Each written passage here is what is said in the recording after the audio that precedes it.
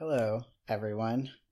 We're just real quick checking in to be like, hey, J.K. Rowling's a monster.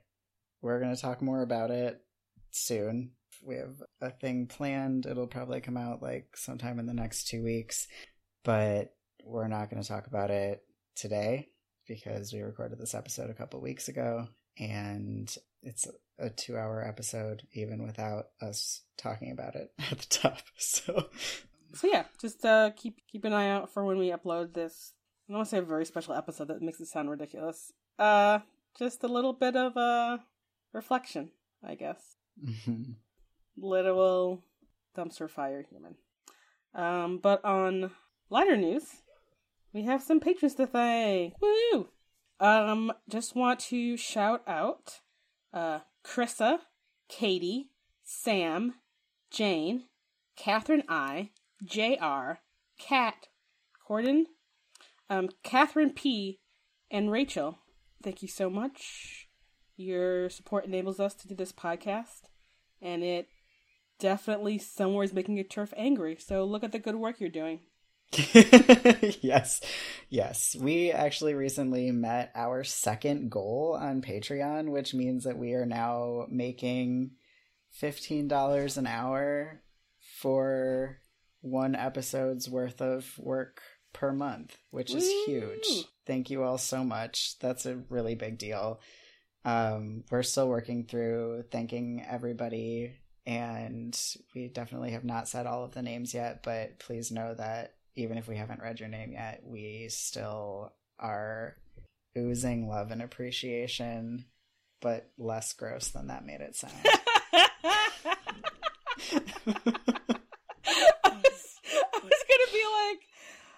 I was gonna be like, what is another word you could use?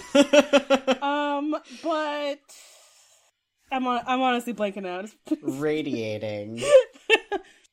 Radiating is good. Yeah, words are hard. Yeah, it's fine. They know what we mean. We are full of love for each and every one of you. Yes, we are. It is keeping us going in this just absolute shit show of a world. So, thank you. And with that,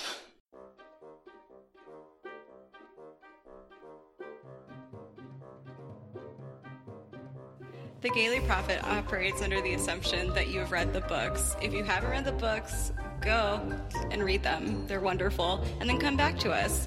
Otherwise, you're going to be spoiled. And that's your choice in this world.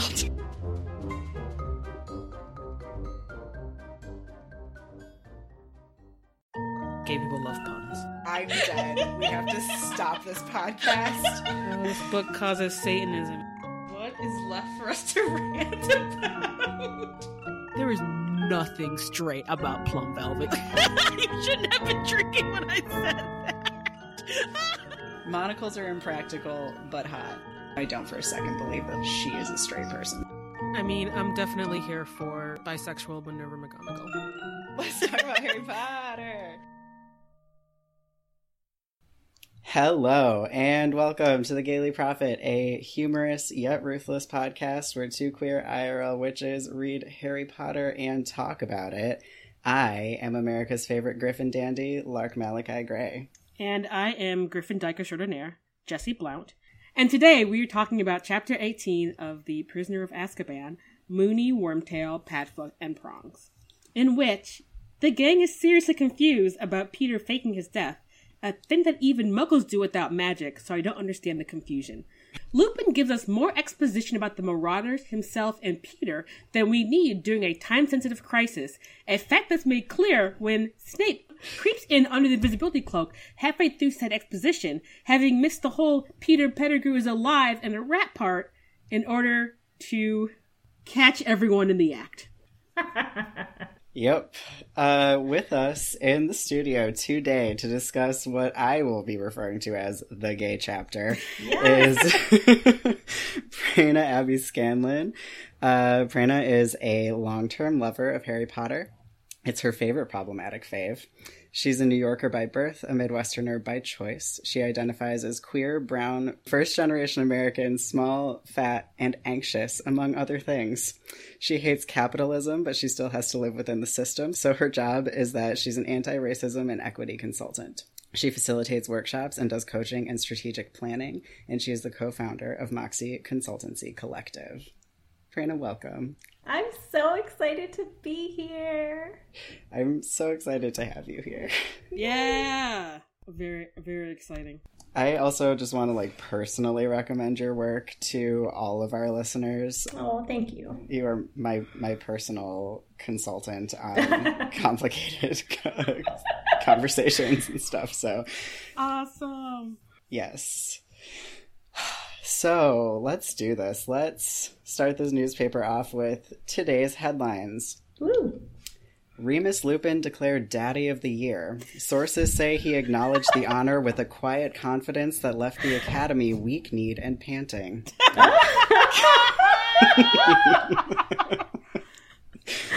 Incredible. Thank you. I had some feelings about Remus Lupin in this chapter. Same. So, let's turn to the front page where we talk about all the things that don't belong in other sections of the newspaper. Mm-hmm. Maybe starting with Lupin's Big Daddy energy / Sirius's bratty bottom energy.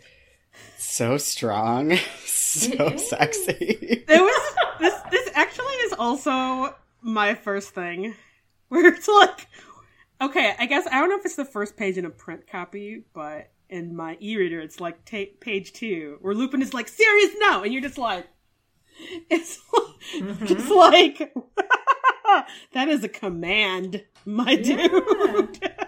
And then he points his wand at Ron and goes, "You're going to hear me out, Ron," he said quietly. And you're okay. I am going to, we're all going to hear you out, yes. Daddy Lupin.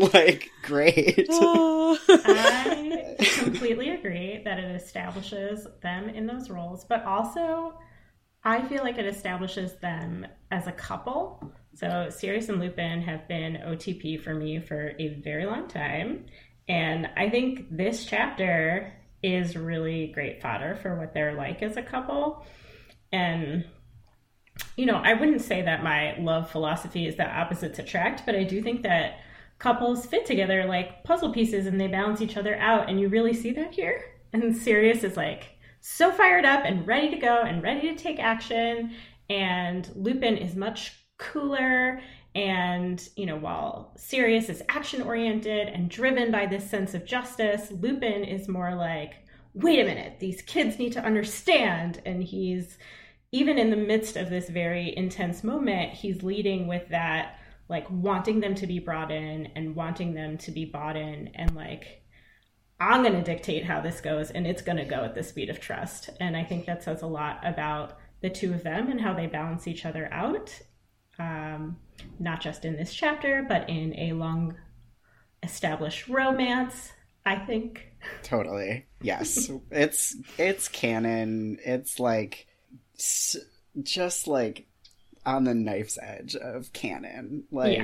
If you don't read them that way, you're doing a bad job of reading. I agree. Yeah, no. For real. Yeah. Prerna, what do you have here in the front page? That is actually all that I wrote down. I already said it. Great. Okay. Jesse, what do you got? So, the SpongeBob I'm a head out meme? Mm-hmm. Mm-hmm. So, Ron has an exact moment, which I feel is really funny because, it's funny sad because poor Ron, he has mangled the crap out of his broken leg. He is bleeding and scratched on his hands, arms, face, and neck from scabbers. Mm-hmm. And he's just so done. I'm this poor kid. Are you just in shock now? Because you really need some medical attention. Oh my god. The second you brought up that meme, I was that is I know exactly what you're referring to. Like, that is exactly what Ron does. Poor Ron. I know, poor Ron. He's really going through it. Yeah. For really good reason. Yeah. A lot is happening, and it's just like, there's only so much you can take if you weren't in extreme amounts of pain and bleeding probably kind of profusely at this point. Yeah. So, Hermione's, like, big Virgo energy research situation in this chapter is so amazing. She's like, I looked up all of the registered animagi. I'm so sorry to tell you that you are incorrect, that Peter Pettigrew could possibly be an animagi. I'm just like, you're so incredible. And I love also, because we complain a lot about Harry not appreciating Hermione enough, and like Harry is like, I didn't even have enough time to like be adequately impressed with her in this moment, and I'm gonna need to revisit that because holy shit, Hermione. So I just want to celebrate her. It's her birthday. I do think she gets her props in this chapter, which is unusual. Like, yes. She doesn't usually get recognized for her prowess. Yeah, I especially love that bit because I think, as everyone probably knows by now, that is exactly the line of thought I would have been on. I'm like, well, who's on this registry? Let me check. There's probably like 10 people in the past 100 years. That's fucking cool. What kind of animals would they look like? I need to know this information. So I really related to Hermione having done all this, and Harry being like, wow, that literally never occurred to me. Yep.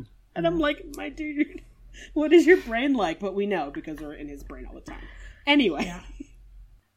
He's stressed out. That's all. Harry is very stressed out. Yes. Everybody's stressed out. I know. All right. I have a question. So we learned that they built not just this tunnel, but this house for Lupin as a werewolf, which means that it was a brand new house when it was immediately a haunted brand new house. Which, if this was in the US, obviously it would be Indian burial ground, because that's the only new construction haunting trope that we have. But this is the UK, so like, what I was like, ley lines. They love ley lines in the UK, but what would it be? I don't know. This is an excellent question. I mean, I don't know. I mean, there's a lot of, I guess if we assume that Hogsmeade is potentially as old as Hogwarts, I mean, I'm sure some like fucked up shit happened on that land at some point. It could have been like, oh yeah, there's a ton of witch burnings right there back when it used to be the town square, or blah-de-blah. Oops. I don't know. That's true. Or like, this is where the Romans massacred an entire village or something like that. Yeah. People in the UK, please write in and explain to us how new buildings become haunted in your cultural lore. Yeah, that's really fascinating. Also, Sarah, I just had this like image in my brain of like young Dumbledore like going to like the Three Broomsticks and just like making up shit about the like drinking check. It's like Just spreading rumors everywhere. I heard of wing boars ate an entire school there 500 years ago.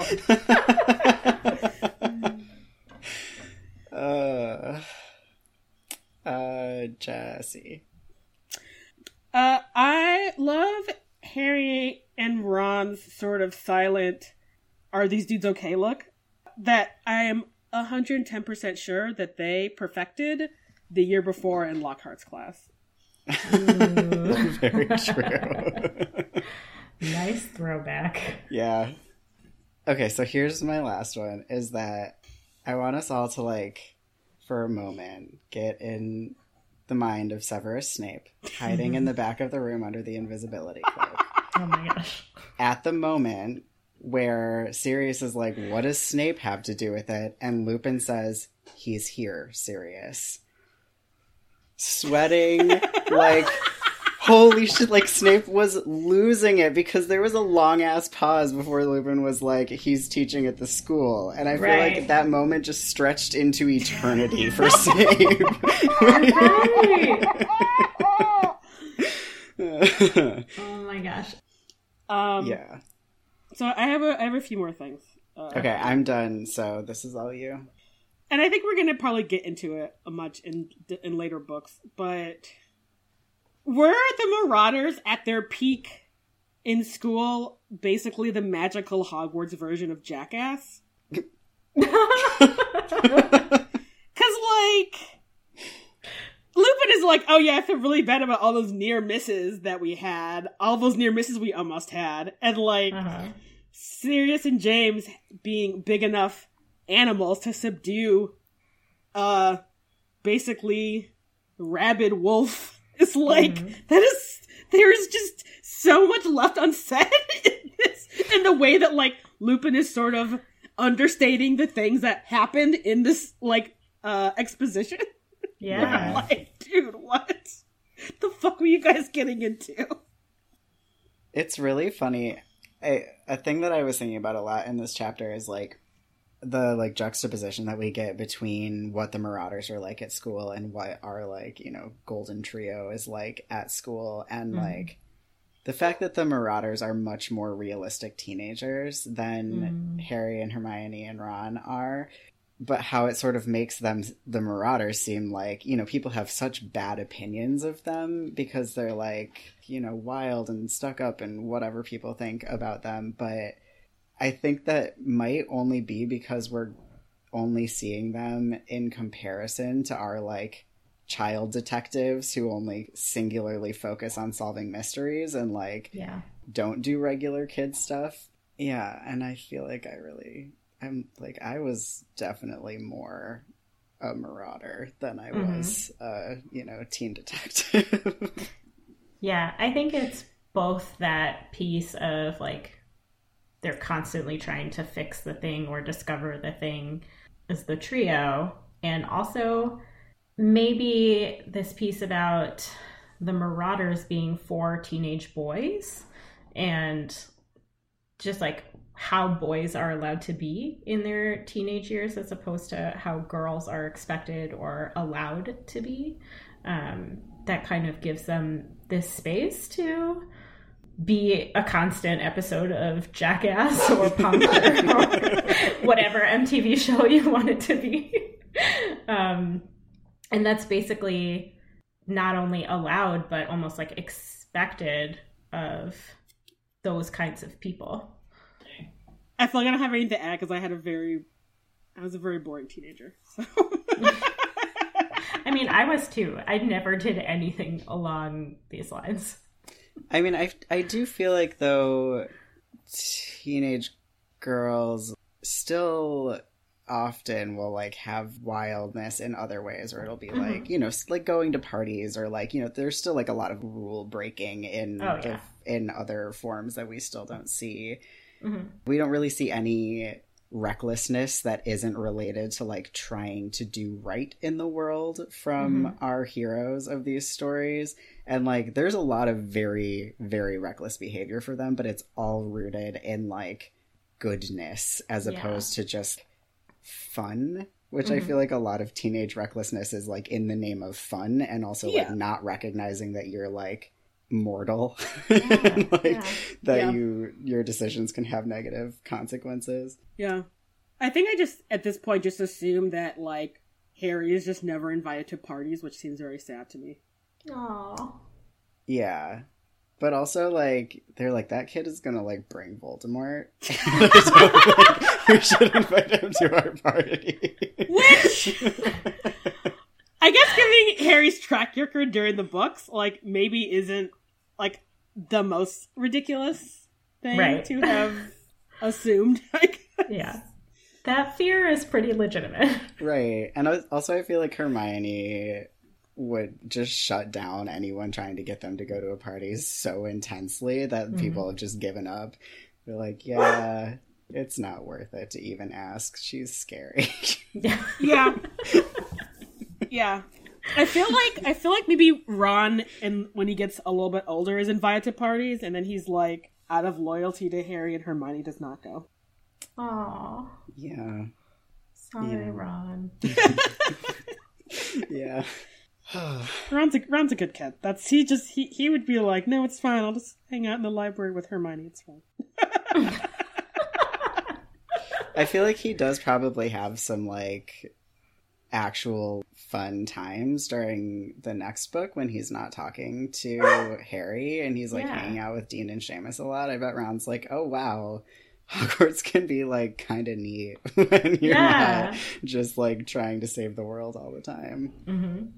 Yeah, I was going to say the same thing because I think Seamus and Dean are actually like a lot of fun. Yeah. Yeah, I also feel like Ginny's definitely having a lot of fun when she's not sucked into sort of the like terrible tragedy that is Harry Potter's entire life. So Ginny is definitely going to parties. Yeah. Ginny is probably throwing parties. That's right. Yeah. Yeah. Yes, she's very fun. Listen, I mean, Bill told someone about where he used to throw secret parties, and it definitely, unfortunately, wasn't Ron. Accurate. My last thing is about Harry, and once again, him not holding on to the fucking cloak. Like, this is your most precious family heirloom. That is also the most useful thing that you fucking own. And you're just fucking leaving it willy-nilly on... everywhere. Where did this thing find this? At the base of the Whomping Willow? Just like on the ground. The last time we see the cloak, it's like streaming behind him and Hermione. And then presumably they drop it and then don't go back for it. No. What? Exactly. And it's like, Harry, do you need like a strap for it or like a like something? Like wrap it around yourself. Like there has to be like a Magic World version of those tile things where like you have the Finder app. Yep. Harry, where is your cloak at any given time? Like, find my invisibility cloak. Yes. Oh, yeah. I'm just annoyed because I'm like, why? Why did you just leave it for Snape to pick up and then set this whole fucked up chain of events on? Like, my dude. Mm-hmm. Anyway. All right. So we are going to move to our first ever personal essays section. Ooh. Welcome to Personal Essays, where we hear about Prerna's relationship to this chapter. Yay! Okay, so I was really excited to be asked to join y'all for this chapter because it paved the way for my all-time absolute favorite fan fiction, which is Shoebox Project. And Shoebox Project was a fanfic on LiveJournal around, I think, like 2005. And the idea was that this was exploring a bunch of memorabilia from Moony, Wormtail, Padfoot, and Prongs and their time at Hogwarts in a shoebox that Lupin had stored under his bed.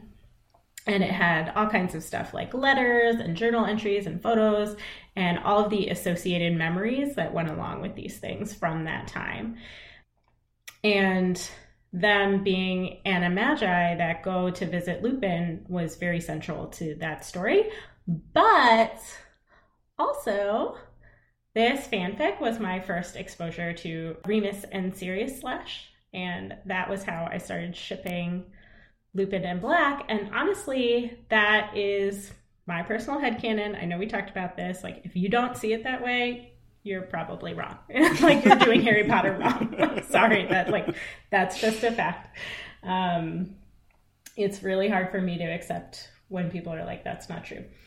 And side note, I will say it took me a long time because of that to become okay with Lupin and Tonks as a couple. Like, I didn't want to let go of Lupin and Black, and so that was really difficult. But as an adult, I have learned that I think Lupin had to do a lot of work personal work accepting that the love of his life was a murderer. And so it's understandable that even though he learned that this wasn't true, he couldn't just flip the switch and fall deeply back in love with his high school sweetheart. And so I forgive him, and I do really love him with tongues. But anyway, the Shoebox Project was really important to me as a teenage queer who didn't really know that she was queer or didn't have the concepts and the vocabulary to understand that who I was and how I felt was a valid form of queerness. And when I look back on it now, the Shoebox Project really explored a lot of the things that I love about queerness and queer community and how I identify with it. It goes into a lot of tenderness and intimacy between friends and chosen family and supporting people whose otherness is different than your otherness, but you're other together. And so this chapter, which introduces James and Sirius and Peter learning to be animagi so that they could visit Lupin, that chapter made the Shoebox Project possible. And the Shoebox Project was both an important part of my own formation as a queer person, and it put the idea in my head and in my heart that Harry Potter is an extremely queer series, which of course we know is true. That's incredible. Yeah. Oh, I love everything about this. Yeah, it was really, really special to me. So we will put a link in the show notes to the Shoebox Project, which there's apparently a PDF, a website. There's something that you can still read it and not have to dig through LiveJournal. Yeah. Yes, thank you so much for that. I'm super grateful and like so excited that that story synced up with the chapter that we got to have you on for. Yeah. Also, I'm gonna strongly suggest that Jesse's next fanfic for our Patreon be a serious Lupin bratty bottom daddy slash, so. Yeah, Oh it's probably time that I write some fanfic for them. I do love them both so much. You also just really excel at writing power play fanfic. So just saying. It's not a thing that I thought I would be true about myself. So this is an exciting journey for all of us. You're really good at it. I'm so glad that you've unearthed that skill. We will definitely make sure that you have a copy whenever that gets ready. Yes. Welcome to the education section where we talk about this goddamn school. Prerna, would you kick us off? Sure. I was really interested in the approach to allowing a werewolf student for, I guess, the first time. So Dumbledore, as a non-werewolf, really wanted to be in allyship with Lupin and believed that he had an equal right to education as any other child, despite him being a werewolf. And he wanted to make that possible for him, but we also see that he was not willing to do the work of structural change. And I think that this is really interesting. And, rather than talking to people about why a werewolf student should be allowed and how they can make that safe, he just lies about the whole thing and literally takes it underground in a tunnel to a secret establishment. And for me, I think that really maps on to a lot of the ways that I see quote unquote nice white people handling racism, or really anyone of any race who is like, yeah, racism is bad and I want to change it, but I don't want to risk any relationships to make that happen. So like schools do this to students of color all the time. And like, Jesse, I'm sure you have plenty of examples of this from your life. I can think of several from mine. Like, I have a really mild example from when I was in high school and I went to this conference at another school, and during the lunch break, there was a teacher who did a presentation about his trip to India, and he talked about how all the girls in India are abused and don't have access to education, and they're all child brides. And like, What? yes, those problems do exist, and they are very, very serious problems, but those aren't blanket statements that you can make about the entire country and the entire population. And so obviously, as an Indian American person, I was really upset about it. And so when I got home, I wrote this letter about how bad it was to misrepresent the truth like that, and how India also has some feminist accomplishments and has outpaced America in certain ways. And I showed it to my teacher, and he agreed that it was really important, and he let me share it with the class. But when I said I wanted to mail it to that guy who said all these things, he wouldn't let me. And he said that it would harm our school's reputation. What? And what I realized was what he meant was that it would hurt his reputation if I sent this to his colleague, because he supported me and he knew that I was right, but he was not willing to rock the boat with this colleague in another school district that he wanted into. And so he knew that this speech was harmful, and he wanted me to feel better, but he didn't want to actually work on changing people's minds. So I think that happens a lot at Hogwarts too. And I think that this is a prime example of like, okay, how can we like sort of fix it? How can we like put a Band-Aid on this situation, but not actually deal with any of the harm being caused?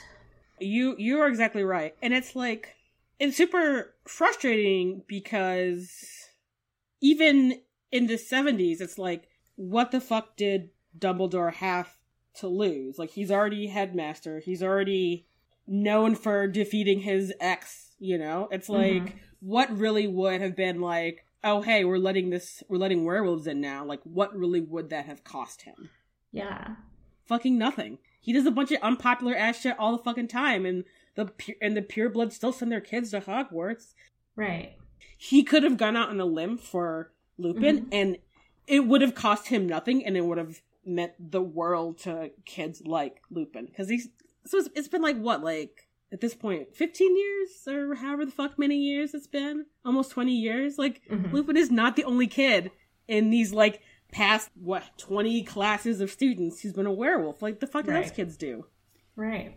Right, because if no one knew that he did that for Lupin, like, whatever parents were doing with their werewolf kids previous to, or, like, other parents who maybe weren't brave enough to be like, let's just see what the thing will be. I'm sure a bunch of other kids, like, just, their parents were just like, oh, we're homeschooling, or, like, or worse, right? Because who knows what parents do with their werewolf kids if they, like, can't homeschool, or, like, I think he had a real opportunity there to, like, change the way that not just, like, the Hogwarts policy was, but, like, how parents felt about their own children's futures. Yeah.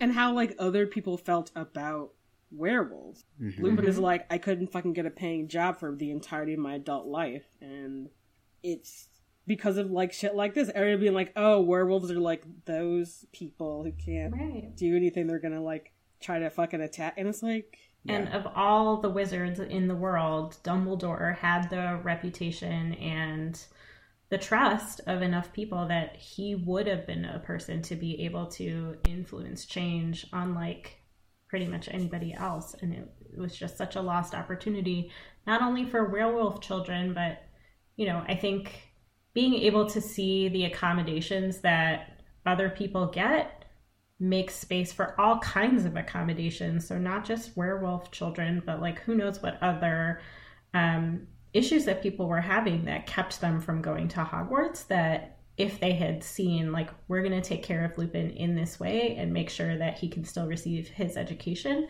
that other people would have been able to ask for that as well, for whatever their need was. And it's just such a lost opportunity. Yeah. If we're, even though we, like, reject out of hand the whole, like, HIV allegory thing, thinking about it potentially from that standpoint, I think a thing that's interesting as someone who's worked in childcare, like, the policy in the US, at least as of, I don't know, 15 years ago, the last time I worked, like, in a, like, facility doing childcare, is that if you work in or I don't know if the other like if the parents have to know also, but at least the people who work at like a daycare or a school or something where a child with HIV attends, you just get told that a child has it, and not like they don't tell you which child, and it's just like if you need to like do a Band-Aid or whatever, you need to make sure that you're following all of the rules. Yeah. Which is interesting to think about, like even if his excuse was like, oh, he didn't want the other kids to like treat Lupin poorly, could they have implemented some sort of policy that would have been like, there is a werewolf in the student body, and like, I don't know, so like everyone's excused during the 3 days of the full moon, or like, you know, here are these accommodations that we're doing, and like, you don't all need to know who it is, but just like that we are establishing these policies that make it so that werewolves can comfortably attend the school. Oh, that would be so beautiful. I feel like we would also, it would be remiss if we didn't also bring up the sort of accommodations that were made for Lupin, and sort of the view that like the way that people who have disabilities are and more often are not accommodated in an education system. So Lupin lays out to us that like what they came up with was the Whomping Willow and a tunnel and a like empty house for him to basically attack himself for 8 hours or like what, the 3 days. So like, I don't know math. However much time that is of him spending 3 nights in the Shrieking Shack, ripping himself to pieces, and then like Madame Pomfrey like doing whatever she can and sending him on his way is like really shitty accommodations actually for being in a magic school. Like, yes, like the point of this is plot reasons why we need to be in the Shrieking Shack and all this shit. But in reality, you're in a giant fucking magical castle where you're potentially not even using like a third of it. Like there isn't a dungeon they couldn't have put him in with like something to make him just like be knocked out, or like at least not hurting himself for 3 days. Like dreamless sleep potion, for instance. Even a scratching post so he has something else to scratch. Right. Yes. Come on. Right. One of those like enrichment balls they give to like zoo animals that's just like filled with like, I don't know, whatever they fill those balls full of meat paste for like wolves and bears to like engage with. Like something. Totally. I don't know. I guess I was thinking about it because I have a variety of learning disabilities. I've had a wide range of U.S. education accommodations for that, of varying degrees of okay to terrible. So I'm just kind of like, just like taking this one kid out and like hiding what's going on and like what's happening with him is like fucked up, as opposed to just being like he has a disease that you know causes him great pain and suffering and has the potential of harming people. But if we take these precautions, everyone will be cool. It'll be fine, you know? Yeah. So like, good for having accommodations, but also the accommodations could be so much better. Yeah. I was just thinking about like, I have a lot of issues with like my wrists and hands, and like writing for a long time is pretty much impossible. And one of my more recent attempts to go to school, I was doing science classes, and so like in chemistry class you have to like write everything on like carbon paper, whatever, and you have to take all of your notes in like in lab in writing, and the only accommodation the school would give me was that I was allowed to like take extra time to write my stuff down, and I was like, I don't need more time, like it hurts, like I just can't do this. I need to type it. And they were like, well, you can't, like, because we're teaching you how to work in a real lab or whatever. And I was like, well, one, I'm not going to be a chemist, and two, like I don't think that's really reasonable. And they were like, well, we might be able to have someone else like write it for you, but you don't want someone else to have to do all of your writing for you for the rest of your life, do you? And this was like the disability person at the college, like not my teacher, like the person in charge of disability accommodations. And I was like, I'll just take the extra time, thank you. Oh my gosh. I feel like I've met a lot of really mean people who work, Yeah. who are supposed to be helping kids with, like, disability issues in school. Like, I've met a lot of mean people, which I'm like, that's fucked. Yep. I don't know. I actually have kind of a similar story to you, Lark, but I think in the interest of time, we will keep. Our last couple episodes have been really short. It's fine.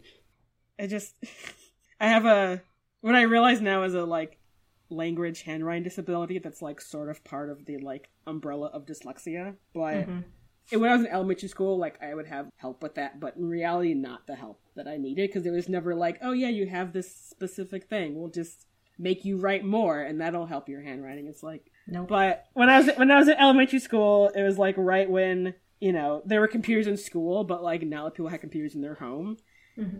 So I would, like, learn how to type on a computer because my handwriting was bad.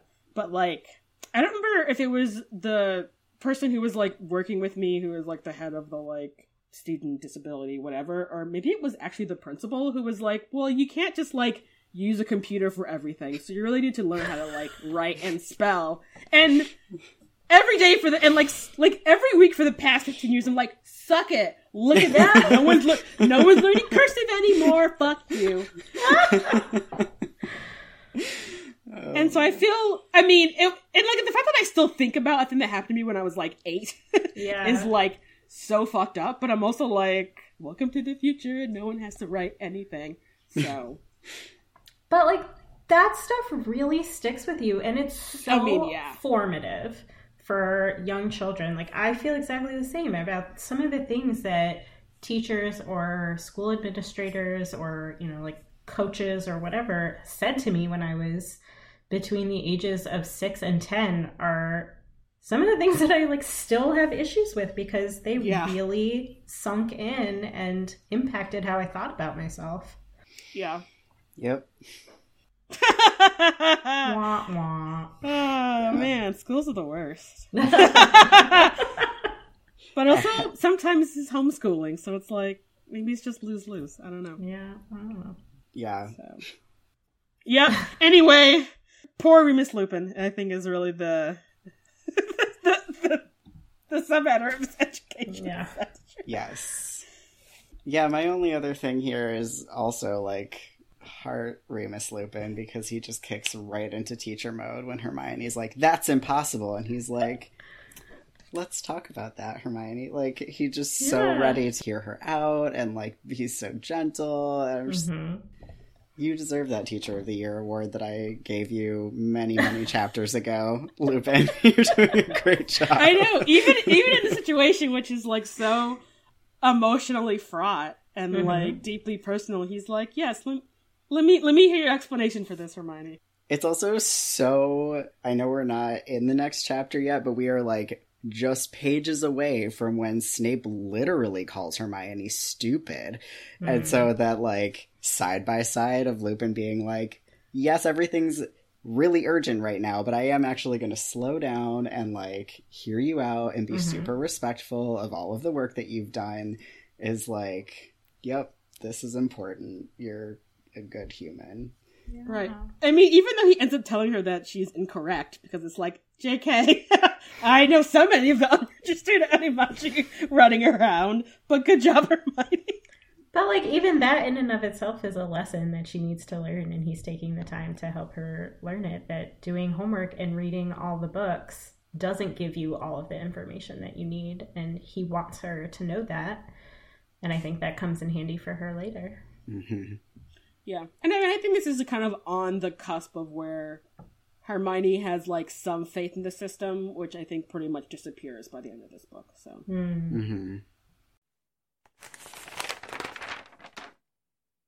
Welcome to the politics section, where we talk about things that are fucked up. What a description.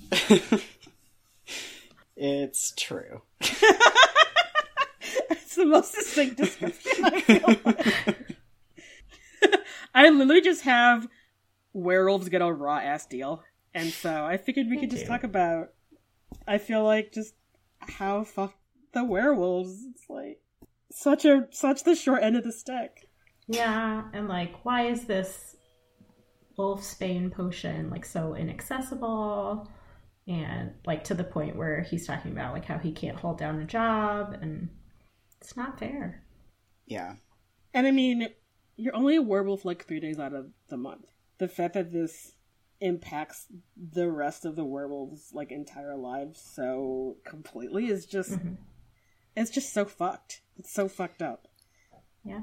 Yeah. I mean, both as a person with like chronic illness disability and as a person who, when I still had periods, they were like bad enough that I couldn't function when I was having it. I'm like 3 days a month that you have to be off is like a very reasonable thing that like lots of people have to take 3 days a month off for a variety of reasons. Yep. So like chill the fuck out, everyone. Like it's not that big a deal. It's not a big deal, actually.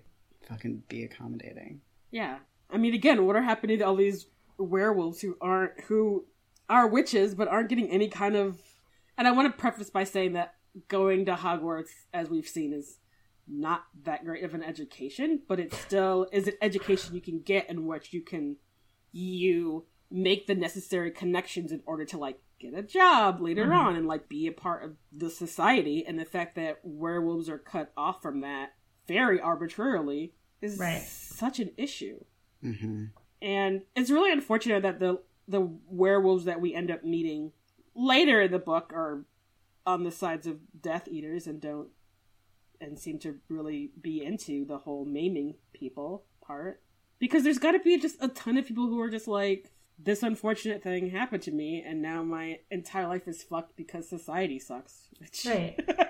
What a topical issue that is. Yeah, I mean, of course they go with Death Eaters, because you take this vulnerable population that has no access to anything, and they're just left without anyone to care for them in any sort of way. And so even the smallest bit of attention from the Death Eaters is like, yeah, of course, we'll do whatever the heck you want, because then at least we have something. And I think you absolutely see that with people, that we leave these vulnerable populations and then expect for them to somehow magically care for themselves without any resources, and then get upset when they find those resources.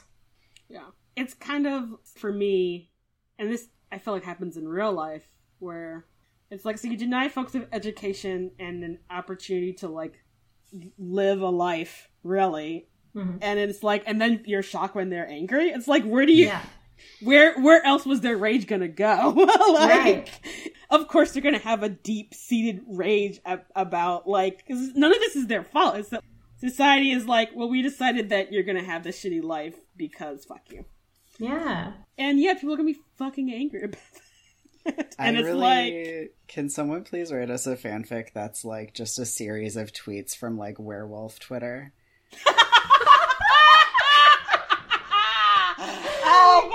Oh my god.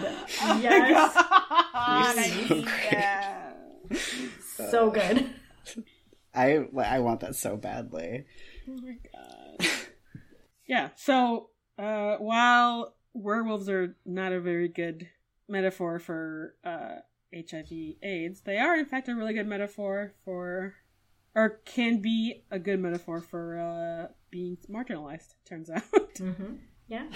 I do feel like, though, I think that, like, I still find the issue of them, like, siding with the Death Eaters to be problematic, because even though the Death Eaters are like, yeah, you can like be one of us, they still are like very openly hostile to the werewolves that we see them with. And like we see even like Bellatrix by like proximity to Tonks, who is having a child with Lupin, like being torn down for like being related to someone who's procreating with a werewolf. So like I guess I just don't buy it. Like, I can totally see, like, a werewolf separatist society happening, or, like, you know, any other sort of backlash happening as a result of the way that they're treated, but them like siding with literal fascists who are like super bigoted against everyone who's not a pureblood wizard still feels like a stretch to me.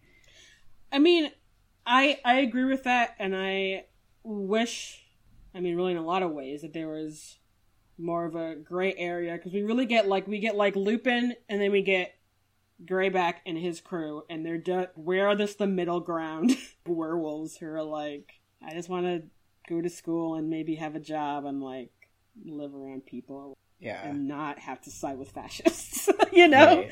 It's the fact that we don't see that like nuance, which should be there and is not there. Right. It's very hard. I mean, it's like, as with everything, it's like, if you can't finish your allegory, don't start the allegory. And like, the problem lies with J.K. Rowling's absolute inability to do allegories correctly. Yep. Yeah, it took me a long time to realize this, longer than it should have, but she really is a terrible writer. Yeah. Yep. Mm-hmm. So, it's actually, I don't want to say funny. I feel like I didn't, like, there was obviously some things that I realized when I was reading the books when I was younger, but when I was like maybe a senior in high school, I found at the library this book of like critical essays about Harry Potter, and I was like, I want to read critical essays about Harry Potter. And I read it, and I'm like, oh shit, you're right. All these things are really fucked up. Like there was an essay specifically about how racist the books are, and the fact that it's all very like neoliberal. We have some token brown people, and I'm like, oh wow, you're so right. And then it's just like, I should find the name of that book. It was very good. Yeah, it was very eye-opening for me. I should look for that. Where are we? Politics, Prerna? Did you have a politics? Yes. So I was thinking about the registration of Animagi and like why there's a registry. What's it for? What gets done with the registry? Obviously, anybody who wants to has access to it, I think. I mean, like, Hermione didn't make it seem like she needed to do some shady shit to see it. Right. So, like, I know towards the end of this chapter, Lupin talks about how he had considered telling Dumbledore that Sirius could be in the form of Padfoot, and that the search for this criminal should include searching for a big black dog. But I also can't help but wonder, like, why was this registry created? Is there a story behind that? Are there nefarious reasons behind wanting to track people who have this skill? I'm just always suspicious of, like, tracking a certain kind of people. Yeah. That is an excellent point. Yeah, that's a great question. Lupin says something about, like, how it can go, like, terribly awry, and that's part of why it's so carefully overseen, but, like, there's a difference between, like, you need specialized training in something and, like, we're gonna put you on a registry. Like, right. I don't think those things have the relationship that he's implying that they have. Right. At all. I wonder if historically there was just, like, a lot of Animagi-related crime that happened. Yeah, maybe. And, you know, you also have to wonder, like, I get that these were supposedly, or at least in James's case, like, very talented wizards, but, like, if 3 teenagers could figure this out, like, there's gotta be more unregistered, like, just roaming around. Totally. I also want to clarify that I didn't mean to imply that, like, there being Animagi-related crime would excuse there being a registry. I don't think that. No, but I could see somebody turning that into, oh, here's why we have to track them. Right. Yeah, that was definitely some terrible Minister of Magic's, like, talking point to be like, we gotta put them all on a registry. What if it's more like you have to get a license, like getting, like, a fishing license or something like that? It's like, if you're gonna, like, do this thing that, you know, whatever, we require you to get a license for that, and then, like, that just gets put on a list for whatever reason of, like, who has... I think you can look up who has, like, hunting and fishing licenses, right? I don't know. Now that we have Google. I don't know anything about hunting. I haven't actually gotten my hunting license, so I don't know. But, like, can you look up people who have a driver's license? You can look up anything. Probably. Jesse, you looked like you were going to say something. I was going to mention that I don't think whatever crime would justify being put on a registry. I definitely could also see someone being like, oh, it's for your safety. You don't want to be a horse animagi, and then someone tries to make you into glue, or I don't know. What? I don't know, like...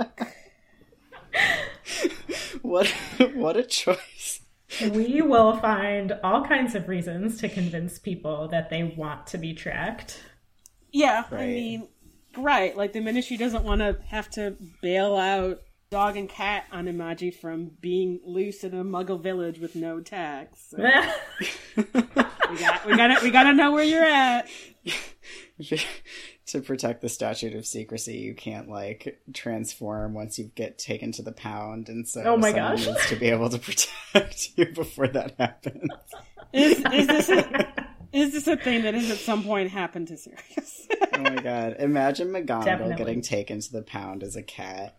Oh no! Oh no! Too much.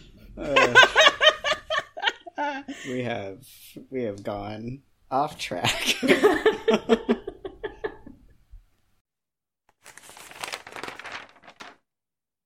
Welcome to editorials, where we rant about stuff. Which I think I know it's finally time to like just yikes out about the whole Peter Pettigrew as a rat, like sleeping in Percy and Ron's beds, and like all of the things that are like so terrible about him being a human but pretending to be someone's pet rat. Whew. Yep. You know, it takes a lot of commitment to fake your own death, in which you live 12 years as someone's pet rat. I think someone points out, though, that, like, he literally didn't need to do that. Like, he chose to stay, like, in the witching world, because he totally could have just gone as a rat to, like, I don't know, any country that borders, like, fucking Ireland. It's, like, across, you could swim as a rat, I think, and, like, just start a new life. Mm-hmm. Pretend to be a muggle and start a new life. Like, there's just no reason for this to be a thing that he did. So I really am not okay with it. Yeah, the implications are very upsetting. Can we think about for a second, like, all the things that Ron's going through has to include at least somewhere in his subconscious, like, this adult man has, like, been riding around in my, like, weird robe pocket and sleeping in my bed for the past who even knows how many years. That is Yeah. so creepy and just like, that's gonna stay with him for such a long time. Yeah, Ron's gonna be super fucked up about that, for Yeah, sure. like think about the trust issues he's gonna have for life. He's never gonna have another pet. No. Well, I guess he does have Pigwidgeon, but Pigwidgeon Yeah. doesn't sleep in his bed or right around his pockets. Yeah, and like it seems even more fucked up because like even before Scabbers was Ron's pet, he was Percy's pet. So like Ron like spent a lot of time with probably Percy like hand feeding him food from the table and like, you know, hanging out with the family in the living room, like, you know. Yeah. Fucking just terrible. It's just really terrible. Yeah. I would feel very uncomfortable. Yeah. And especially because, like... And I mean, I did this when I also had pet rats, but, like, you have a pet, like... You're, like, putting it to your face, and you're, like, kissing it, and you're just like, oh, I love you so much. And it's just, like... Thinking about that being, like, a grown-ass man pretending to be a rat is just so uncomfortable. Yeah. I mean, I guess we don't know, like, how affectionate Ron is to Scabbers, but he's still a kid that, like, loves his pet rat. Yeah. Yeah, and I think, you know, the unconditional love between a child and their pet of any species is really real. And for that to be realizing that this creature that you thought you loved so much and who loved you back, because, you know, people definitely feel that way about their pets, that their pets love them, and to know that that's all a lie, and not only is it a lie? But actually it's this grown man who has been spying on you and has this violent, disgusting history that impacts you and your family and your best friend. And there's so many ways, and this is so upsetting. Mm-hmm. Yeah, I was just thinking about, like, how weirded out I get when my dogs, like, appear to understand something that I say, like, that is not a command that they should know, where I'm like, what the fuck? Like, oh my god. Like, I would be so upset if it was like, oh my god, you're, like, you've secretly been a human, like, all this time. That's listening and just judging and terrible. Yeah, and I feel like Ron doesn't really get the space to fully process that. They're all just like, okay, like, now you know, let's kill the guy. Right. He's like, wait a second, like, this is an extremely traumatic piece of news that impacts everything that he, like, knows about himself and his life and how he lives it. Yep. I'm just imagining Ron as that dad who, like, his kids are like, we want a pet. And he's like, we need to make sure your pet isn't a person. And they're like, what the fuck? They're like watching for 20 minutes while, like, Ron and Hermione are, like, throwing potions and doing all this shit and be like, all right, this puppy is good. You're good to go. And you're just like, what is happening? Yep. And it's not, I mean, in reality, so much trauma to unpack, but it is a little bit funny to think about all, like, the funny quirks that would happen out of this. Mm-hmm. It's like, have you made sure your pet is an Animati in disguise? Because let me tell you the story. Ron, like, pays to put out, like, public service announcements on the Wizarding wireless radio. He'd be like, have you checked? This potion can help you make sure that your pet is an actual animal. That is definitely his future career. I mentioned this at the beginning of the episode. I'm just like, the trio is so upset about the idea of someone faking their death. What? And I'm like, you live in a magical world. This is, like, not even the most ridiculous thing outside the room possibility that happens. We see it, like, what? At least another one time in this book? And it's kind of like, y'all, I know it doesn't happen all that often, but as long as you're willing to live a very constrained life, people try to fake their deaths, you know? Mm-hmm. I wonder if it's because even though Harry and Hermione were brought up in the witching world, I feel like the sort of true crime TV kind of stuff that we were brought up on is sort of an American thing to be super into. So maybe a thing that we just are like, yeah, we grew up watching America's Most Wanted, why not? Unsolved Mysteries. Right. Oh my gosh. Unsolved Mysteries gave me nightmares. Like, even just that, like, theme music would, like, freak me out. It gave me so much anxiety as a kid. Yeah, I did watch Unsolved Mysteries, but yeah, whenever it was, like, the mugshot of somebody, they're like, this guy is wanted for murder, it would always make me convinced they're going to come to my house and murder me. That person is definitely my next door neighbor. Right. Yeah, and so it was very anxiety ridden for me. But it's all on YouTube if you want to watch it. It's much less scary as an adult. I did watch the Netflix reboot. It is very creepy. I watched the first episode. I'm like, this is too intense. Too intense for Jesse. It's a lot.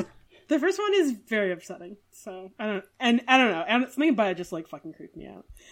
People will definitely tweet at us if I'm wrong about this. They love to be like, Lark, what the fuck? Why do you make so many assumptions about other countries and whether or not we do things? Because we're American. That's our job. Yeah, sorry.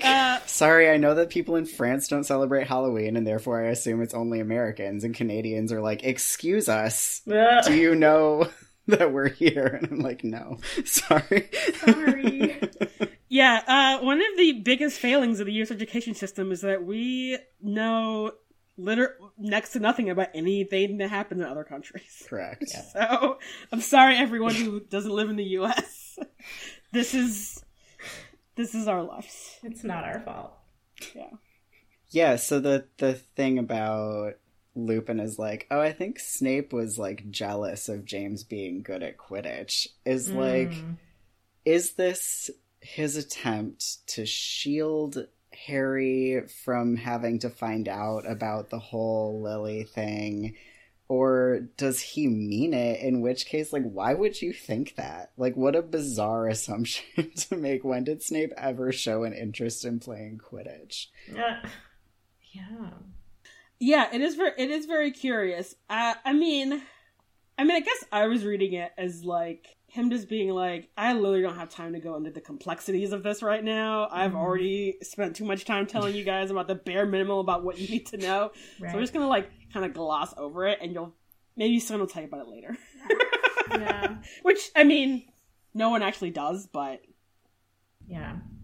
I also feel like there are a lot of stories that we allow ourselves to buy into, or that we buy into as teenagers, that if this thing remains present in your life, you don't take the time to go back and, like, unpack it, or, like, rethink, like, wait, why did I think that way when it's so obviously something else? Because if it stays present in your life, you're not forced to rethink that conception. And so it could be something like that, where, like, as a teenager, it was convenient for him to believe, like, oh, you're clearly just jealous because he's a star athlete and you're a dweeb.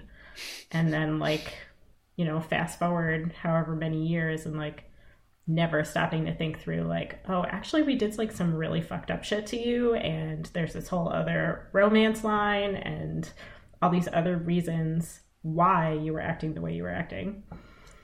Don't you think, though, that, like, Lily stops being friends with Snape because he, like, starts hanging out with future Death Eaters and being a Voldemort worshiper, and, like, she also knows that he wants more from her than friendship, and, like, she starts sort of being a honorary marauder or whatever when her and James get together, and you would definitely think that she would have talked with them about that, because I also think that a lot of why the Marauders were, like, had so many issues with Snape was because he was really bigoted, and they really didn't like that, in the same way that Harry immediately dislikes Draco because Draco's, like, talking about the wrong sort of wizards or whatever, and Harry's like, fuck that.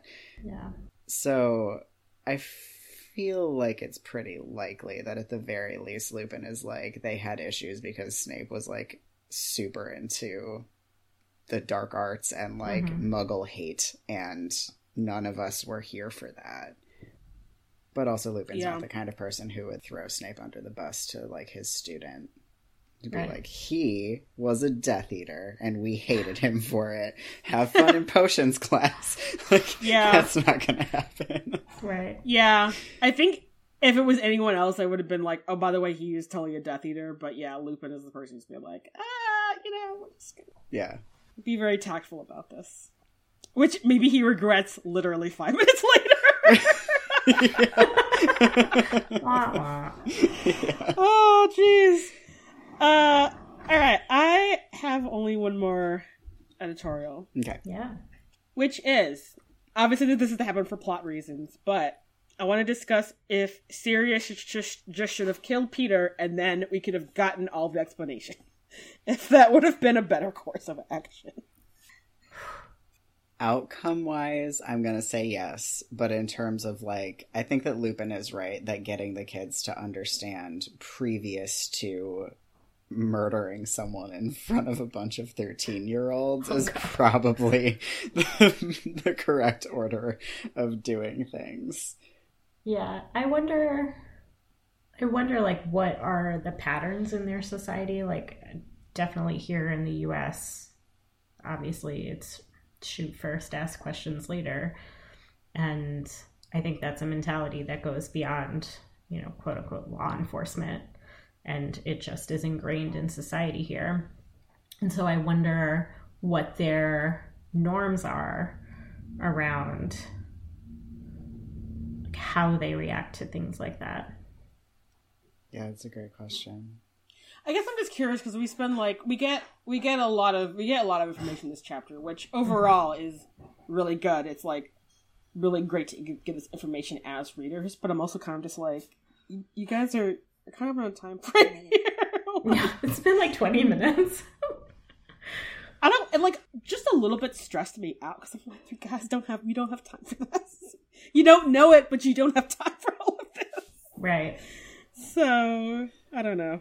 It's also so funny because, like, Lupin keeps being like, I'm going to be fast, and then using, like, the most flowery language to explain what he's talking about. Like, Sirius is like, hurry up, and he's like, I'm hurrying, and then he's like, well, highly exciting possibilities were open to us now that we could all transform, and it's like, that is not what hurrying looks like. Like, you do not understand what that word means. Oh my god. Put your thesaurus down. Right? I feel like Sirius is the one in the relationship who's like, I don't have time to say bye to everyone. We can just see them later. And Lupin's like, no, we gotta say bye to everyone. It's like 30 minutes later, and it's like, we're still here. I want to go. Yeah. I don't have anything else, actually. I have a thing about, like, but I don't actually know, like, what it is. I just had, like, a lot of feelings when Lupin was, like, being a werewolf during my transformation was, like, so terrible, and, like, I felt so, like, it felt so painful and all of this stuff, and then, like, having my friends there with me, like, helped me stay grounded in my humanity, and, like, it made it so that I could, like, deal with transforming, and it just made me feel a way that I couldn't figure out how to put into words, but it felt very tender and stuff. It's really lovely. It's just finding alternative ways for healing. It's just yeah. It's really sweet in a way that's also sad. I mean, I think at one point he says, like, not only was it great, like, it was probably the best part of my childhood, which, you know, is really, really sad, but also just so deeply wonderful that he had these people in his life who saw him and cared so deeply that they would spend ages learning this impossible skill just to be with him and bring him some comfort. Yeah, like I said before, I think this is such a marker of what queer community is. Like, we know what it is like to be so alone, and we will go to the ends of the earth to find ways to take care of each other in creative and unheard of and undone before ways. You just gave me chills. I mean, also, I think it just makes us all very soft about found family narratives and stories, where I'm just like, I would just eat any found family narrative with a spoon. I'm like, yes, give it to me. And I'm just like, so great. I just filled out an intake form for a new therapist. Everyone please think hopeful thoughts for me that I finally found a new therapist. But the intake form was like relationships with family of origin one at a time, and then it was like relationships with your chosen family one at a time. And I was like, this is so a good sign. Yeah, that's incredible. Yeah. What a great thing to add to your intake form. Yeah, I'm excited about it. I just keep thinking about a non-Voldemort alternative universe where the Marauders just grow up and they're like, we know how to take care of your werewolves. We'll just show up as Animagi and we'll hang out and we'll teach you how to do that too. This is why I have like no room in my life for people who say that the Marauders are assholes. And I feel like it's only Snape apologists who say that, but like, I'm like, you don't know how to read. You don't know how to do like critical analysis of reading. Like the things that you got from like Snape's flashbacks are not the relevant information about who the Marauders were. Things like this is what you need to know about who they were. And like teenagers who have like a close-knit friend group and like don't have a huge social life outside of that friend group aren't jerks. Right. They're just maybe introverts or like whatever, but that doesn't like make them assholes. Right. And also like not liking the kid who's like super into the dark arts and hates Muggleborns does not make you an asshole. Like, sorry, that's not a qualifier. Also, I feel like part of being like a teenager is sort of, look at how I'm trying to say this. at least the people who I was friends with, is you're sort of figuring out, you know, what is the difference between, like, inside jokes and kind of, like, playful, like, ribbing people and, like, sarcasm, but also, like, just being too cruel. Mm-hmm. Like, it's kind of like, you know, you're still, like, a lot of how you're communicating, at least when I was, like, a teenager, is sort of, like, saying mean things playfully and kind of, like, trying to figure out, and sometimes failing at being like, oh, actually, that was, like, maybe too mean. Mm-hmm. As opposed to being like, that was, like, maybe playfully funny because we know each other, and it's not like I'm picking on you, I'm just saying a funny thing about you. I feel like there's, like, nuance in the way that teenagers communicate that I feel like there's room for the Marauders to, like, be these, like, deeply kind, empathetic people, and also have moments where it's like, that was cruel. Because, like, that's kind of what being a teenager is like, figuring out, like, those boundaries. Yep. So, and I guess also being an adult, because even now it's like, sometimes you're just like, was that too mean? Did I say that thing? Always learning. Hopefully, if you're doing being alive correctly. All right. Welcome to the health and science section, where we talk about things that are loosely related to health and or science. Today it's about both, actually. It is. Okay, so I am going to talk a little. So we get some pretty unfortunate details about when Lupin is a werewolf, like his experience with that, which is that he really can't be around human beings because he wants to bite them. And in the absence of that, he just bites himself. But being around his friends and when they're animagi somehow is helpful. Mm-hmm. So I just wanted to bring up that it's kind of like rabies in that this disease, like, it affects your behavior in a way that, like, you know, he becomes more aggressive as a wolf. You know, it's hijacked his brain basically to be like, oh, well, we need to infect as many people as possible, you know, which is how some, like, viruses and, like, parasites do spread IRL, like rabies. Because rabies, like, you know, and obviously it causes aggression in animals to kind of act like they don't act normally, because, like, a raccoon doesn't really want to come up to you and do anything with people, but if it's a rabbit, it's like, I'm gonna fucking bite whatever the fuck I can get close enough to. Right. Mm-hmm. And weirdly enough, rabies also in mammals causes a fear of water, where mammals won't get close to water and they won't drink anything, which results in, like, an increased amount of saliva and thus an increase of, like, infecting another animal. But this also comes up when people get rabies too, like, they develop a fear of, like, water, which is so bonkers. Biology is so weird. Wow. Yeah. Yeah, and there's a whole bunch of, like, really wild examples about the way that parasites and viruses can, like, hijack an animal's brain. Like, there's the really famous one that's in cats that people can get, and it can really fuck you up. But it goes between cats and mice, with the cat being the, like, end host that the parasite wants to be in. But if mice get infected, it makes them attracted to the scent of cat urine, so they end up getting closer to where cats are, and the cat eats them, and then the bacteria gets inside the cat, which is like... Whoa. Do you know that song, that Dan Kahn song about parasites? I don't think I do. No. Put a clip of it in this episode. It's fantastic. Toxoplasma gondii is a microscopic bug who carries all its genius in its genes. It may be on your fingers or the fibers of your rug, but to this bug there's more than it may seem. When toxoplasma gets inside the system of a mouse, it doesn't make him feel that he's unwell. It gives the mouse the energy to run around the house and not detect the prowling feline smell. In fact, it makes the mouse become attracted to the cat.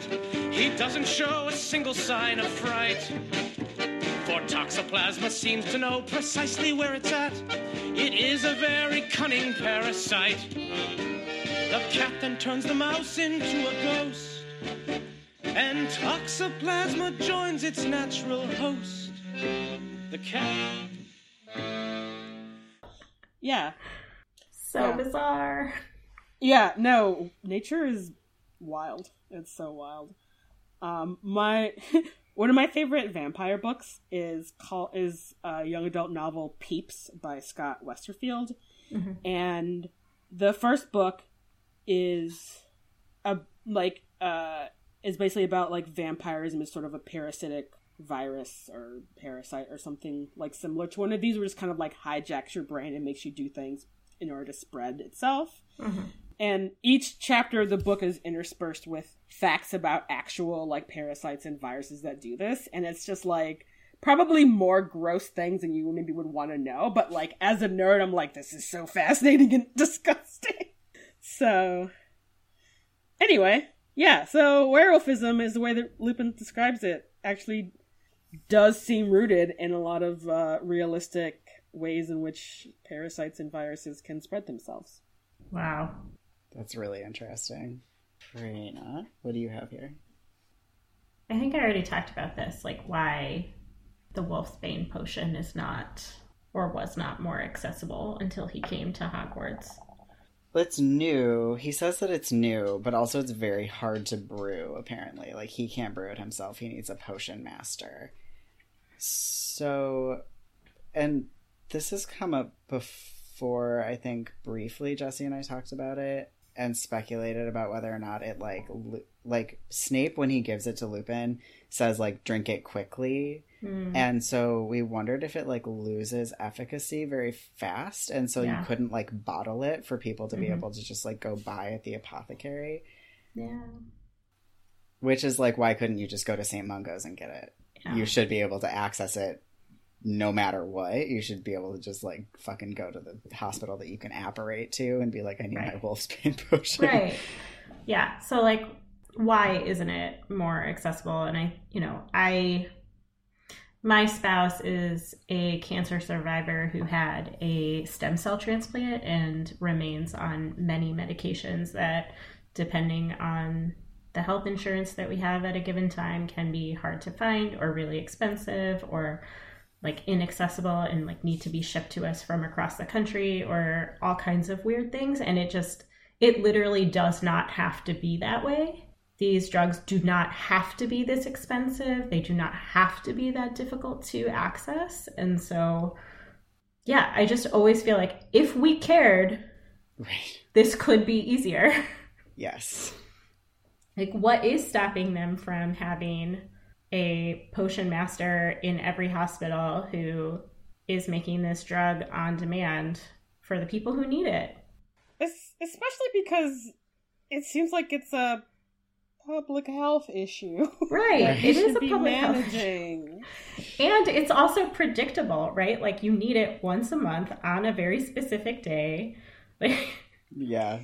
That's true. You can chart out the phases of the moon until I'm assuming thousands of years in the future. I don't know how you calculate the moon. But yes. It's every 28 days. It's quite predictable.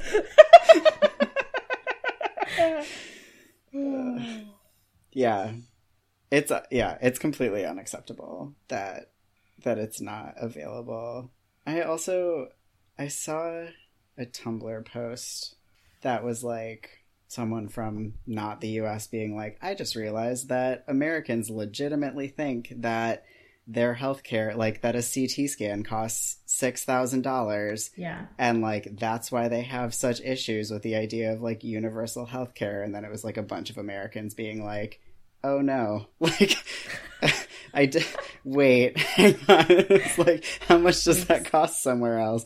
And I think I don't know. I just want to like use this as an opportunity to be like public service announcement. Right. Like even like just so you know, your insurance company doesn't pay anywhere close to what you pay out of pocket for the thing. Like they pay $200 for that $6,000 CT scan, but they only pay like they charge you $6,000 because that's how much they have to charge out of pocket to get the insurance company to cover the actual cost of the fucking thing, which is the fault of the insurance company. Right. And not how much healthcare actually costs. Right. I had a kidney stone last fall, and first of all, it was like the worst thing I've ever experienced in my life, and it was terrifying.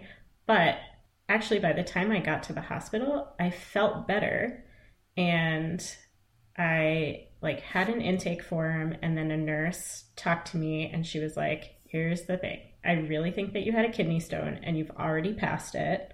And if you want confirmation, you know, pee in this cup and then you'll talk to a doctor. I peed in the cup and the kidney stone came out in the cup and you could see it. And she was like, yep, there it is. You had a kidney stone. And I was like, okay, should I leave? And she was like, well, you can, or, you know, you could talk to a doctor just to make sure that everything's fine and like get a little bit more information. And, you know, because my spouse has lots of health complications, we were like, okay, yeah, it seems important to just like get the all clear from a professional. And that's what the nurse had advised. So we were like, okay, yeah, we'll stay. The doctor came and he was like, oh, yeah, I see it in the cup. That's a kidney stone. Just drink a lot of water and don't eat too much calcium. Bye. And my bill was $5,000. Like, it did not cost that doctor $5,000 to look in the cup and see the little rock in there. Nope. And that's like, you know, obviously like a really small example of what people get charged for all kinds of things. Yeah, Detroit borders Canada, and I mean, since I was a kid, I've definitely known people and scores of people who are like going to Canada to get my prescription meds because they're cheaper. Or like, you know, people going to like Mexico and the Caribbean to get their dental work done because it's like, I can afford it. I can afford to get like my crowns put on, and it's like everything is broken. I mean, people like routinely fly to Thailand to get top surgery because the cost of airfare and hotel stays to get to and stay in fucking Thailand and pay for an equal quality surgery is less than just getting the surgery in the US. That's mind-blowing. Yeah. I read a tweet maybe in like March or April where someone they said that America is a third world country in a Gucci belt. Yeah. Oh my gosh, why is that so accurate? It's so accurate. It's so painfully accurate.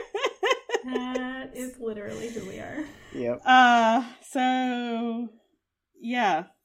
We can't afford health insurance here, you guys. I don't know how much you know this, but the medications I need were just ridiculously expensive. I mean, yeah, like the cost of keeping my spouse alive is astronomical. Like you would think that with our combined income, we would be like really comfortable. And like, we're just not, because it costs a lot to just be alive. Yep. Which is so unnecessary. Yeah, with the like level of, and like Evan and I, because he like pretty much every other year will have a leftovers from when he had Crohn's incident that's like for very gross reasons that no one wants me to talk about, and that like puts him in the hospital. We have like the highest level of insurance, and it's like the percentage of income that we spend on health insurance will never not make me angry. It's like every year when it's like open enrollment, I'm like, this is my least favorite time of year. Like, I just get so angry for, like, I'm like, just pick one, just pick it. I don't fucking care. Like, don't talk to me about this. I can't deal with it. Don't ever tell me how much we're spending on health insurance, because I just, like, cannot keep this information in my brain without just wanting to, like, punch things. Yeah. Anyway, Harry Potter, that's... But also, like, okay, like, we have these issues because we live in this capitalist society and people are really selfish and also really bought into this idea that somehow, like, you can achieve, like, their nirvana of being in the 1%.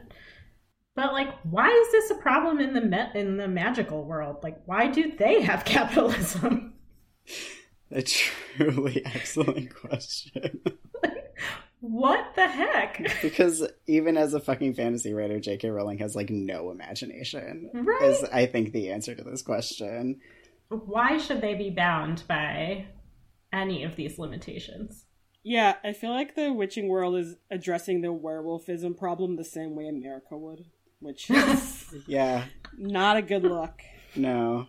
No, I'm sorry, correction. All the werewolves would be in jail, is I think what would happen. So, Yeah. Yep. if it was the U.S. But this is a pretty close second, I think. Yeah. In lighter health and science news, what happens if you're in your Animagi form and someone murders you? Do you turn back to a human or do you stay a rat? I was actually thinking about this because when I asked my earlier question, I just imagined, like, Sirius murdering Peter in rat form. Yeah. I think he was gonna, like, wring his little rat neck. And then, Yeah. would he ever have, I mean, because then there would have been no proof that it was Pettigrew if he stayed as a rat, or do you just automatically, your body turns back to its, like, true form? I don't know. Yeah, does, like, the magic all melt away?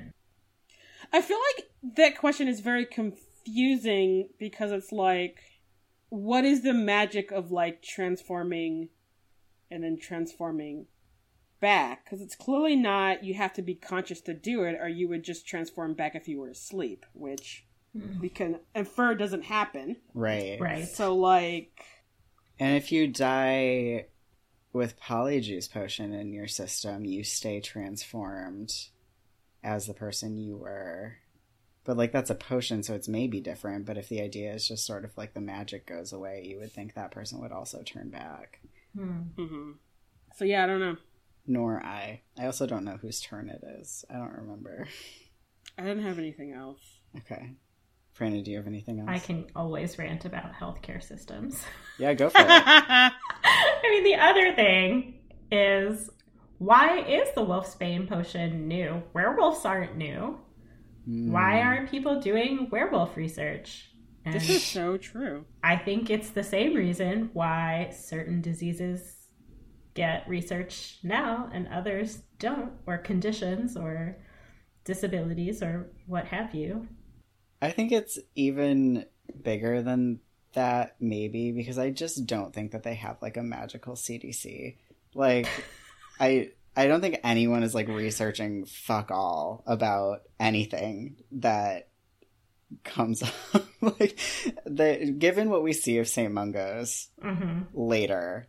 Yeah. I was actually, like, just ranting about St. Mungo's to Evan, like, yesterday, where I was like, why do they still have shared hospital rooms? Like, these are so terrible for healing. Everyone needs their own goddamn room, and it's like, this is a magical world. Why can't we imagine a magical world where, like, in a magical building, you get to be in your own fucking hospital room? Like, for God's sake. So I'm just like, this is not... I just don't think, they're like, everyone either works at the ministry or, like, whatever, but no one's paying anyone to do disease research. Do you think that, like, healthcare problems are just so rare that they don't prioritize it? I mean, no, because we see a pretty busy hospital when we That's do true. go there. People apparently are magically harming themselves, like, all the time. So you would think that they would... Which seems kind of easy to do a little bit, so... Yeah. That's true. But I feel like advancements you know, Dumbledore, like, discovered the 12 uses of dragon's blood, but it seems like there's a word for this from, like, the Victorian era, right? Like, people who, like, in their spare time do science and figure things out for funsies, like wealthy people who also have curious minds. What is the word for that? I don't know. There's a word for that. Yeah, totally. I want that job. I do too. Give me a tower and a journal. Like, pay me to think deep thoughts and write about it for you. That's like what a lot of philosophers and stuff were. It's just like universities just hired them on and we're like, you don't actually have to teach. We just want to pay you to like think for us. But I feel like that's a lot of where these advancements come from, is people who are just like, I want to like learn about, you know, alchemy or potions or whatever, and it's just like fun for me, and then I'll publish a paper about it and then people can adapt the use of things. But I don't think that's those people's primary gigs, you know? Yeah. Which sucks. I I guess, okay, so like, if there isn't any kind of magical college that we're aware of, so if we just assume that everyone is just taking on like, basically like, you take on a trade from, like, someone who knows the thing and you learn from them, which has a word and I cannot think about what apprenticeship. that word. Apprenticeship, thank you. I mean, maybe just every once in a while you're just kind of like, maybe we should think about dealing with this thing. Because, like, it does seem weird that, like, there isn't even any, like, eat these herbs or something, or, like, anything to be, like, to deal with being a werewolf. Because, right, it's clearly not a new thing. Right. The witching world is a mess, I think, is the answer to this question. I think you're correct. They really do not have their priorities figured out. Nope. And it's also wearing a Gucci belt, and that's it. Yeah. Although, I mean, like a Ren Fair Gucci belt. whatever the Ren Fair version of a Gucci belt is. They've got it. It's like, what is it, like embossed and like... Yeah, it's like gilt, like gold leaf. Oh, jeez. Welcome to Corrections, where we correct stuff. No one will ever be able to convince me that this is the first time anyone noticed Pettigrew on the Marauders map. Yeah. Harry's been hanging out with this map all book. Fred and Drew have had it for years. Right. Yeah. There's just no way. They never thought it was weird that Peter Pettigrew was in their little brother's room. Right. Like, wait, who is that? Who is this person that Harry and that like Ron's always hanging out with? I don't understand. That's just fucking bizarre. Yeah. It's just a giant plot hole. It really is. Is that the last section? We good? I think so. Cool. Yeah. Thank you for listening to this episode of The Gaily Prophet. Prerna, can you tell people where to find you? Yes, you can find me on Instagram. You can actually follow my work. The handle is moxie.cc on Instagram, where we post a lot of content about equity and anti-racism and just being more caring beings. You can find... is that what I say first? No. First I say, if you like this podcast, make sure you check out our other podcast, Escape from Reality. That's escape spelled with a gay. Where we talk about Carry On by Rainbow Rowell. And you can find us all over the internet at The Gaily Prophet. That's our social handles. That's our website. That's how you find our Patreon. So go forth and find The Gaily Prophet and follow us and stuff, because it's really good times. You should also rate and review us wherever you listen to podcasts. Where can we find... Wait, no. Yes, if you... I'm good at this. We're doing great. You can find me on the internet on Instagram at Lark Malachi. That's LarkMalakai. That's also how you spell my website, where you can get a tarot reading from me. You can find me on Twitter at Jesse_Detroit or on Instagram at Live from Detroit. Our show art is by Theo Julian Forrester. The music in our spoiler warning and theme song is by Kevin MacLeod. that song that I'm going to cut in about parasites is by Dan Kahn, and the information is in our show notes. And until next time. Punked. Rabies. Attempted murder. Daddy.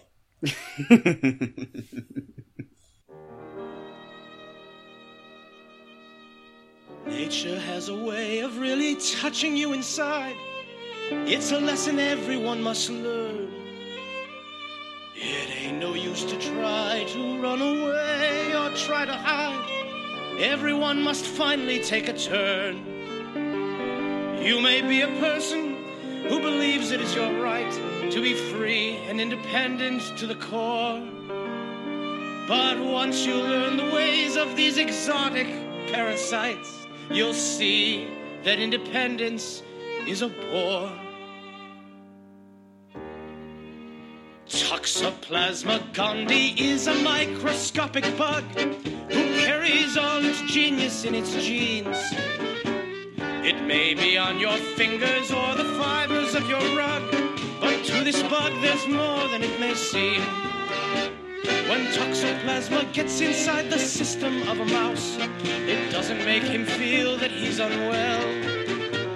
It gives the mouse the energy to run around the house and not detect the prowling feline smell. In fact, it makes the mouse become attracted to the cat. He doesn't show a single sign of fright, for toxoplasma seems to know precisely where it's at. It is a very cunning parasite. The cat then turns the mouse into a ghost, and toxoplasma joins its natural host, the cat. Now you are living as a parasite. Ain't it easy living as a parasite? You can make a living off another's life when you are living as a parasite.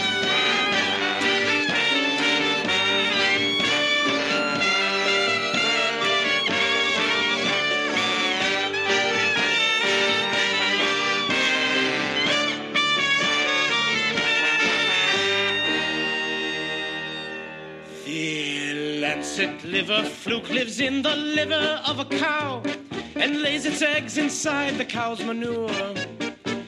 And there it starts an odyssey which somehow will allow this tiny worm to work its way back to her. The fluke-infested feces is then eaten by a snail who turns the larval worm into a cyst, excreted by the mollusk in a slimy yellow trail. But the snail is only first on this fluke's list. The adolescent fluke worm is then eaten by an ant, and it lives a while an independent worm. But then it does a special thing that other insects can't. It infiltrates a group of the ant's nerves. The ant then spends its daily life as normal as before, working in the colony all day. But every night, the parasite residing at its core manipulates it in the strangest ways. By the moon, the ant will climb the tallest blade of grass and sink its mandibles into the tip. And there he will be paralyzed until the night has passed, when back into the colony he'll slip. And this will happen every single night, until a chewing cow will come to bite.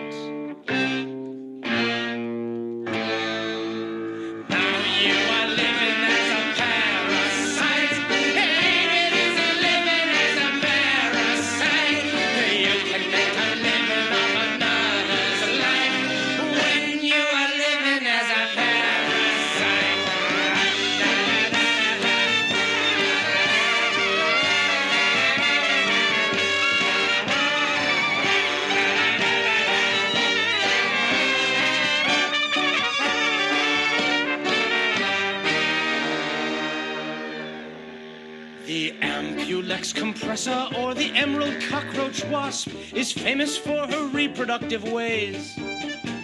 For when she has a common household cockroach in her grasp, she sinks her stinger twice into her prey.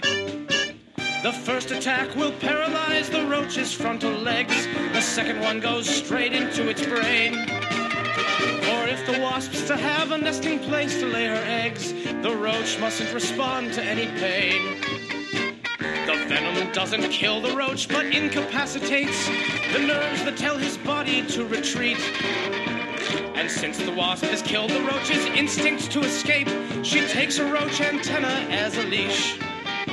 She leads it to her burrow, and she climbs upon the roach and lays an egg upon its abdomen. The larva chews its way into its docile captive host and feasts upon the organs there within. The roach will stay alive another week until the worm can spin its own cocoon and climb inside. And in about a month, the larval worm has finally turned into a wasp who leaves its host and flies. And so the natural cycle is complete. So who says reproduction isn't sweet?